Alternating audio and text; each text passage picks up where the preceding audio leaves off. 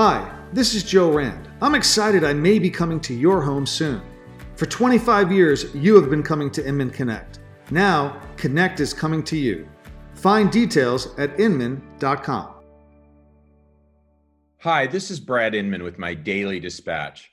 I once got a news tip that seemed not only highly improbable, but probably impossible. It turned out to be true. Imagine if someone called you 6 months ago and said a pandemic will hit the world in February. It will shut down the global economy, and you will be locked up in your house for weeks, maybe months. I have learned to never dismiss a news tip, but I have also learned never to publish something unless you can confirm it is true. One news tip I got several years ago did seem very unlikely. Compass was acquiring Pacific Union Real Estate? Really? It was true, and the announcement put the rest of the real estate industry into a tailspin about what to expect from the fast-growing, well-funded New York-based Compass. With me today, and very exciting, is Mark McLaughlin, who is the owner of Pacific Union and who is now an executive with Compass. Greetings, Mark. How are you? I'm well, from Northern California. Thrilled to be here today. Is that your native land? Are you from the Bay Area? Since 7th grade, so I've been here longer than, I've been here a long time. I'm not going anywhere. And where from in 7th grade did you come from? It's funny, my dad was with Xerox when it was growing like a weed, and so we moved every year from the time that I was born till 7th grade all over the United States. So I was born in North Carolina. We lived 3 separate times in Rochester, New York, twice in LA, and he quit his job with Xerox in 1971, moved out here and bought a sailboat, and then came and grabbed the family. Wow. So I'm thrilled he did it. Well, the Bay Area, I was there 30 years, and it is just staggeringly the most beautiful place in the world. Yes. Lucky people. And you're in a nice place, Marin County. Hey, Mark, tell me, just so we can cut away from, Barron's wrote an article about Compass this weekend. It's kind of the same old, trash talking Compass. The industry loves to trash talk unless they work for Compass. Give us the lay of the land. People always email me, text me, is Compass on the brink? And I answer, I think, isn't everybody on the brink? but tell me how it's going there. And then we'll move on to kind of how you see the world. Yeah, sure. I read the article. I think I got a dozen copies of it or so with my coffee on Saturday morning. And after I finished reading it, I just kind of said to myself, okay, what was the author's point? What's his purpose? Is it just trash talking, or it wasn't advice to a home seller? Was it advice to an investor? I really don't know. And in terms of Compass delivering on technology, we seem to get a new technology release about every 14 days. And the one that came out on Monday is called Compass Lens. And Compass Lens gives, especially in shelter in place, gives our people the ability to take a photo of an existing home, of like the kitchen in an existing home, drop it into a database, an AI-enabled database, and serve back a number of pictures that would resemble the remodeled kitchen, right? So it's sort of the virtual Compass Concierge. If you're going to take Compass Concierge dollars, which about 20% of our listings embrace, this is a way to do it online before we've spent the dollar. Productivity tool? Yeah, for sure. So back to the Barron's article, it does throw some shade for sure, but it didn't really look under the hood and find out what was going on. So business-wise, we're in California. Our business was up about 25% year over year through March. April probably be 70% of last year. May looking at sort of 50%, maybe 40%. Once we get SIP relaxed, we see the world housing sort of leading it, coming back. So let's go into some of this. So most of the people I talk to are seeing as much of a 75% drop in transactions and coming up here in May, spring, summer. So you guys are saying you're more like 50? Well, I do think May will be indeed that 70, 75%. Yeah. Obviously, March was carried by, business as usual up until about the 15th.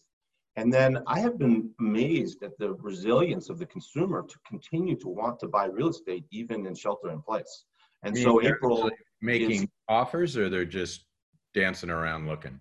no, they're, well, let's say from the 15th of March till about the 10th of this month, there was still sort of this queue of people that I need a home. And they had already toured a number of homes. And so they did make offers, and they're now closing. So we got a lot of cancellations in business of escrows that were generated pre-SIP, but the durability of escrows that were generated afterwards are pretty good. Our cancellation rate is back to sort of normal. And the renegotiating of contracts. I mean, if I was in a deal March 1st, but wasn't closed until April 15th, I'd be after my realtor to, redo the terms. How's that going? I hear that's pretty prevalent everywhere. Definitely. I mean, I think that a seller should be prepared for that. That in this environment, there's definitely uncertainty. And if you don't do it, you're not going to sell your house. Well, if you have the ability to not sell it, don't sell it, right? Yeah. We're seeing below $3 million, sort of a 5 to 10% movement, and above $3 million, 10% or more. Renegotiated or just price drops? Well, both. If you have the latitude within a contract and your contingencies aren't gone, yeah, we're seeing some retrading, not as much as on the purchase side with the new escrow. Let me ask you that you guys gave stock options. Let's go to sellers. Are people listing, or is there still a listing drought like before? Is it changed? What's the dynamic of the lister? Well, we've definitely had probably 30% of our inventory withdrawn, just because this is not the environment that a seller wants people in their home. And it actually, in pretty much all the counties that we operate in California, tours are to be virtual unless it's not feasible. Right. And so, yeah, I mean, it's pretty natural that inventory would withdraw. But I think our inventory is more evergreen than like an airline seat. When that plane takes off, that seat's not occupied, it's never coming back to inventory. Whereas our inventory can come back on the market. The whole, all the real estate business can. I saw some this morning. I was reading this futuristic document. Everybody speculates, and I thought this really told the story. The value of Zoom is greater than the market cap of all the airlines together. So anyway, whatever that means. So sellers, let's move to agents. A couple things about your agent. We get all these tips. We get it about everybody, but you guys gave stock options, right? Or they bought stock options. Is that challenging for anybody in any tech startup right now is seeing, or anybody that has options in any company, if you got, Realogy stock as part of your compensation as an executive, all that's down. I assume you guys face the same music, but that and everything else, what's the mood of the Compass agent these days? Any distinctive characteristics of their mood versus what you see in the competition? And most importantly, how do you manage to the reality that has hit, whether it be a top producer or an everyday agent, the music of not only the pandemic, but now an economic collapse? Yeah, not simple times, that's for sure. And, I'm a Compass shareholder, so I'm going to stay on this path for as long as it takes. And, that could be 3 years out before there's, any kind of a liquidity event. Compass does have an agent equity program where agents have the ability of carving off a strip of their annual income and investing it into options. Now, is that per deal? Like I close a deal, I get 6%, and Marina, it's 30,000. Can I actually buy options from that commission, or do I do it at the end of the year somehow? Or? So it's pretty regulated. Actually, it's regulated by the IRS. And so Brad signs up for the agent equity program in 2020. Those are RSUs, or restricted stock units. And you say, I want to take 10% of my income up to a cap of X. Right. And as my deals close, we take 10% up to a cap of X. And those then get invested into restricted stock units. Yeah. Now, if you go back to the 2009 collapse, nobody thought we'd have good times again, right? Well, same thing here is that, sure, we're in a trough right now. It's horrible. You and I were just talking before we jumped on this about the current economic realities. Well, there will be good times again. And, just like, the last recession. So I'm confident that the world's going to settle down and we're going to get back to business, not as usual, but not as normal, because we're going to have a new normal. And the behavior of your agents, the ones that you're watching now, and I know you talk to them every day, lots of them. What's the behavior by some that you see shining examples of agents that, despite the misery, no matter how long it lasts, are going to come out okay? What are they doing? Well, what I'm encouraging our people to do is like set the record for their personal best. And I don't mean their personal best for units or dollars or anything like that. I'm talking about their personal best behavior. Is that let's take the health and welfare of our families and communities first, and business will come back. Yeah. And so it is, I think, scary for a lot of people. A great partner of mine uses an expression all the time that pretty much everybody's afraid of the dark, you know, and this is sort of dark, so it's hard. And, you know, my role and our leadership team's role is to provide, is to lead, is to communicate, and it's to really kind of inspire that, you know, give them something inspirational every day that when you get up, you know, here we go, one step in front of the other, let's be ready. Hi, this is Sherry Chris. I'm excited to be coming to your home soon. For 25 years, you have been coming to Inman Connect. Now Connect is coming to you. Find out details at inman.com. What are the agents telling you? What are they saying?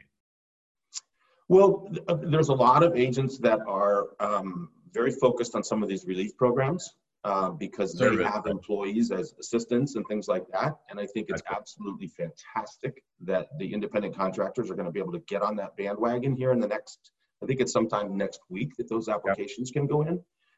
That is fantastic because, you know, they're providing for a livelihood of someone, and then they've got their own livelihood. So that's cash in their pocket if they get going, but they got to do some paperwork. You guys help them with that? We have provided, our director of HR has provided great guidance to, this is the site to go to, this is the date to apply, don't apply early because they're not ready. And those programs literally are being updated sort of twice a day. I mean, it's really amazing how fast the government is moving. And that usually you don't put those two words in the same sentence, right? Yeah. Now, have you had to lay off and furlough people on the payroll, or are you guys? We have not. I run Compass California, which is really the former Pacific Union, and we moved very quickly in the month of March. We took everybody back 20%. I went much deeper than that personally. So did a couple of the other executives, but we elected to take that path and try and keep the team together because we're going to need them coming out.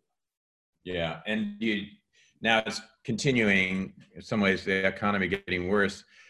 We all have plan Bs. Let's not go into that. Tell me what you said about your belief that the housing market will lead the recovery. How does that look like? How could we possibly imagine that? Yeah, well, in the last recession, we created the problem, right? It was really the subprime mortgage market that created most of the problem, and the banks and the securities and whatnot. We got a healthy housing market. You know, the credit box of lenders, sure, it was relaxing as we were getting to this point, but it wasn't frothy. It wasn't a high 105% loan to value. And we, at the time, had a really robust job market, especially in the state of California. So coming out of this, unless the technology companies are, the sales forces, the people like that of the world are going to start laying off sales organizations, then I think we're going to have, again, decent employment in the ranks of people buying a $1.8 million house, which is our average in California. Certainly, what is it now? 1.8? 1.8 is our average trade in California. And that's going to come down, right? It's going to come down for sure. Yeah. That's coastal California. You know, our furthest office from the Pacific Ocean is not 25 miles. So that's different in Denver. That's different in Kansas City. It's different, you know, in Austin, Texas. The numbers are a fraction of that. But you're going to see purchasing power go up with interest rates where they are. We'll probably see pricing come down a little bit because they're going to be motivated sellers. I mean, we did a survey probably a week and a half back now, where 46% of our people think that prices are going to come down. And Tell me this though, Mark. I'm an old school fundamentalist on the economy, and I've never in all my years of covering it and observing it and watching it remember the housing market ever doing well when we have high unemployment. And in my lifetime, this month is the highest unemployment since my dead father was a little boy. Like staggering numbers of unemployed people. And there's two things about it. If you don't have a job, you're not going to buy a house. And the spirit gets whipped out of you when you see your friends and family unemployed. And our natural impulse is to help them, not, do something fresh and new and exciting. And I guess this gets me to a bigger question. I just wonder if the luxury aspirational cycle that we lived in for so long, it never seems to come to an end, but it feels like, you'll hear a woman, I'm not buying any Chanel bags anymore. I mean, it's kind of, they seem empty, some of these aspirations. And so I think homeownership is always going to be an aspiration. So I'm not suggesting that, but in your area, the luxury markets, the higher end markets, I just can't imagine with this level of unemployment that the housing, I don't even see how the housing market would drag it back. I'm just playing devil's advocate here as well. It's totally fair. And it's horrible, this unemployment rate for sure. And if you don't have confidence in your employment, it doesn't matter how inexpensive the mortgage is, right? It just doesn't matter. You take a half a point off the mortgage, it just doesn't matter. Right. But there still are a number of people who have fundamental housing needs because of, divorce, marriage, babies, college, downsizing, all those different things. So that market's not going to stop. No. Yeah. I reflect back in the 2009 to 2011 period where, the wealthy, if you will, and you can put that label anywhere you want, really became frugal because they didn't want to be the person, I'll just say, buying the Ferrari in the middle of a catastrophe. What I mean? They didn't want to be labeled with that brush. So I think we will see some tempered spending for sure. There's no urgency in a $3 to $5 million home, right? Or house, shall I say. Maybe if that's your home and you can afford that, there's urgency. But that secondary home market, I think, the urgency is going to be gone. Yeah. What do you, we just got a few minutes here. What's your message to the real estate industry? And let's look at broker owners. They were suffering already, kind of like some of these restaurants, old owners, they're looking at, we don't know if they're going to open again, or you have an older owner without a succession plan. And you got that in real estate where margins were already tight. Companies were selling for nothing, even in the good times. What's your message what does that industry, that layer of the value chain look like in the future? Is it big and boutiques survive? Is it, getting rid of all your office space and going virtual? On the other end, how's that crowd going to fare? And I know you know them all and they all look up to you. What do you think of that crowd? Well, I think there's going to be consolidation. I don't think we need, dozens and dozens of brokerage firms of 12 and 18 people because the cost structure of the business is it's not going to permit it. I saw a study, I think it came out yesterday, where the office footprint is running at about 20% of the overall cost structure of a brokerage company. Well, we've demonstrated in the last 6 weeks that office space is not vital to our business. Right. And so I think that anybody with a lease coming up for expiration should be taking the steps to downsize that square footage in an aggressive way and sign shorter term deals. That's not going to hurt the consumer if realtors aren't in big fancy warehouses with other realtors, right? Yeah, I mean, we've got 50 offices up and down the state of California. When I walk through them, I'd like to rent every one of our desks that's unoccupied to a lawyer or an architect or somebody and take up the space. So, and then I also think that there's going to be some structural changes between we got to shore up the margins a little bit in the brokerage business. It's not a sustainable model where the needle gets pushed too far in one direction. And those with, the best sort of infrastructures to drive productivity are going to be winners. Leslie Appleton Young did her State of the Union for us last week, and she named 3 things that are going to be winners. One was the tech-enabled. 2 was people focused on relationships, and 3 was housing. And fundamentally in the United States, we don't have enough housing units to meet the demands of 2025. Yeah. Just of the emerging demographics. So that by definition, I think our industry is going to come back. What's your view of cities? Like, there's been some speculation that maybe it's just short term, kind of like 9/11, terrorists attacked a city and no one's going to want to live in a city. That never happened. But any sense of any development plans or consumer attitudes changing because of this, where we may look for far-flung places? Or is that kind of BS speculation by futurists? Brett, I haven't heard or experienced any of that. There are still people who the vibe of a city is so important to their essence, and there are others that would, much rather be deep into suburbia or open space, and so I think those personal preferences will thrive. Now, you started or acquired PU during the last crisis, right? 2009? I put it in contract in April of 2009. I knew all the original guys. They were great guys. They always felt like they never really did what they should have with the service side. Let me ask you this now. Are we going to see that kind of consolidation where people like you come in and acquire assets that are, I'm not sure how much it was struggling. I'm sure it was. We're going to see that too, don't you think? And I wonder who are those buyers? Is it you guys? Is it Berkshire? Is it Realogy? Is it new entrants? Like, you were a new entrant. You were not, you're not a residential guy. You came out of LoopNet in the commercial area. Is that going to happen, you think? I think there will be,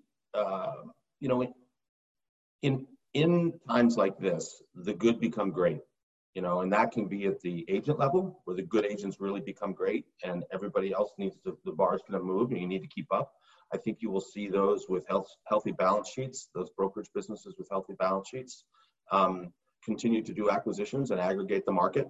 And I also think we'll see fewer number of realtors. Literally, I think in the last recession, it dipped down to well below 1 million, like 850,000, if I'm not mistaken. And right now, I think we're somewhere around 1.4 million. Yeah. So we'll see some shakeout there as well, I would guess.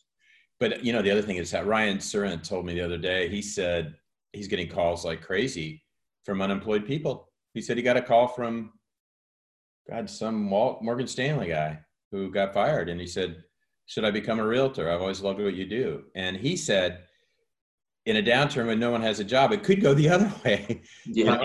And then it's flooded. And then I guess that's, we can get into all that about brokers warehousing bad agents. But anyway, Mark, you're always so articulate and smart. Any last words for the Inman community or Inman? Like, what do you want to tell Inman to do right or better?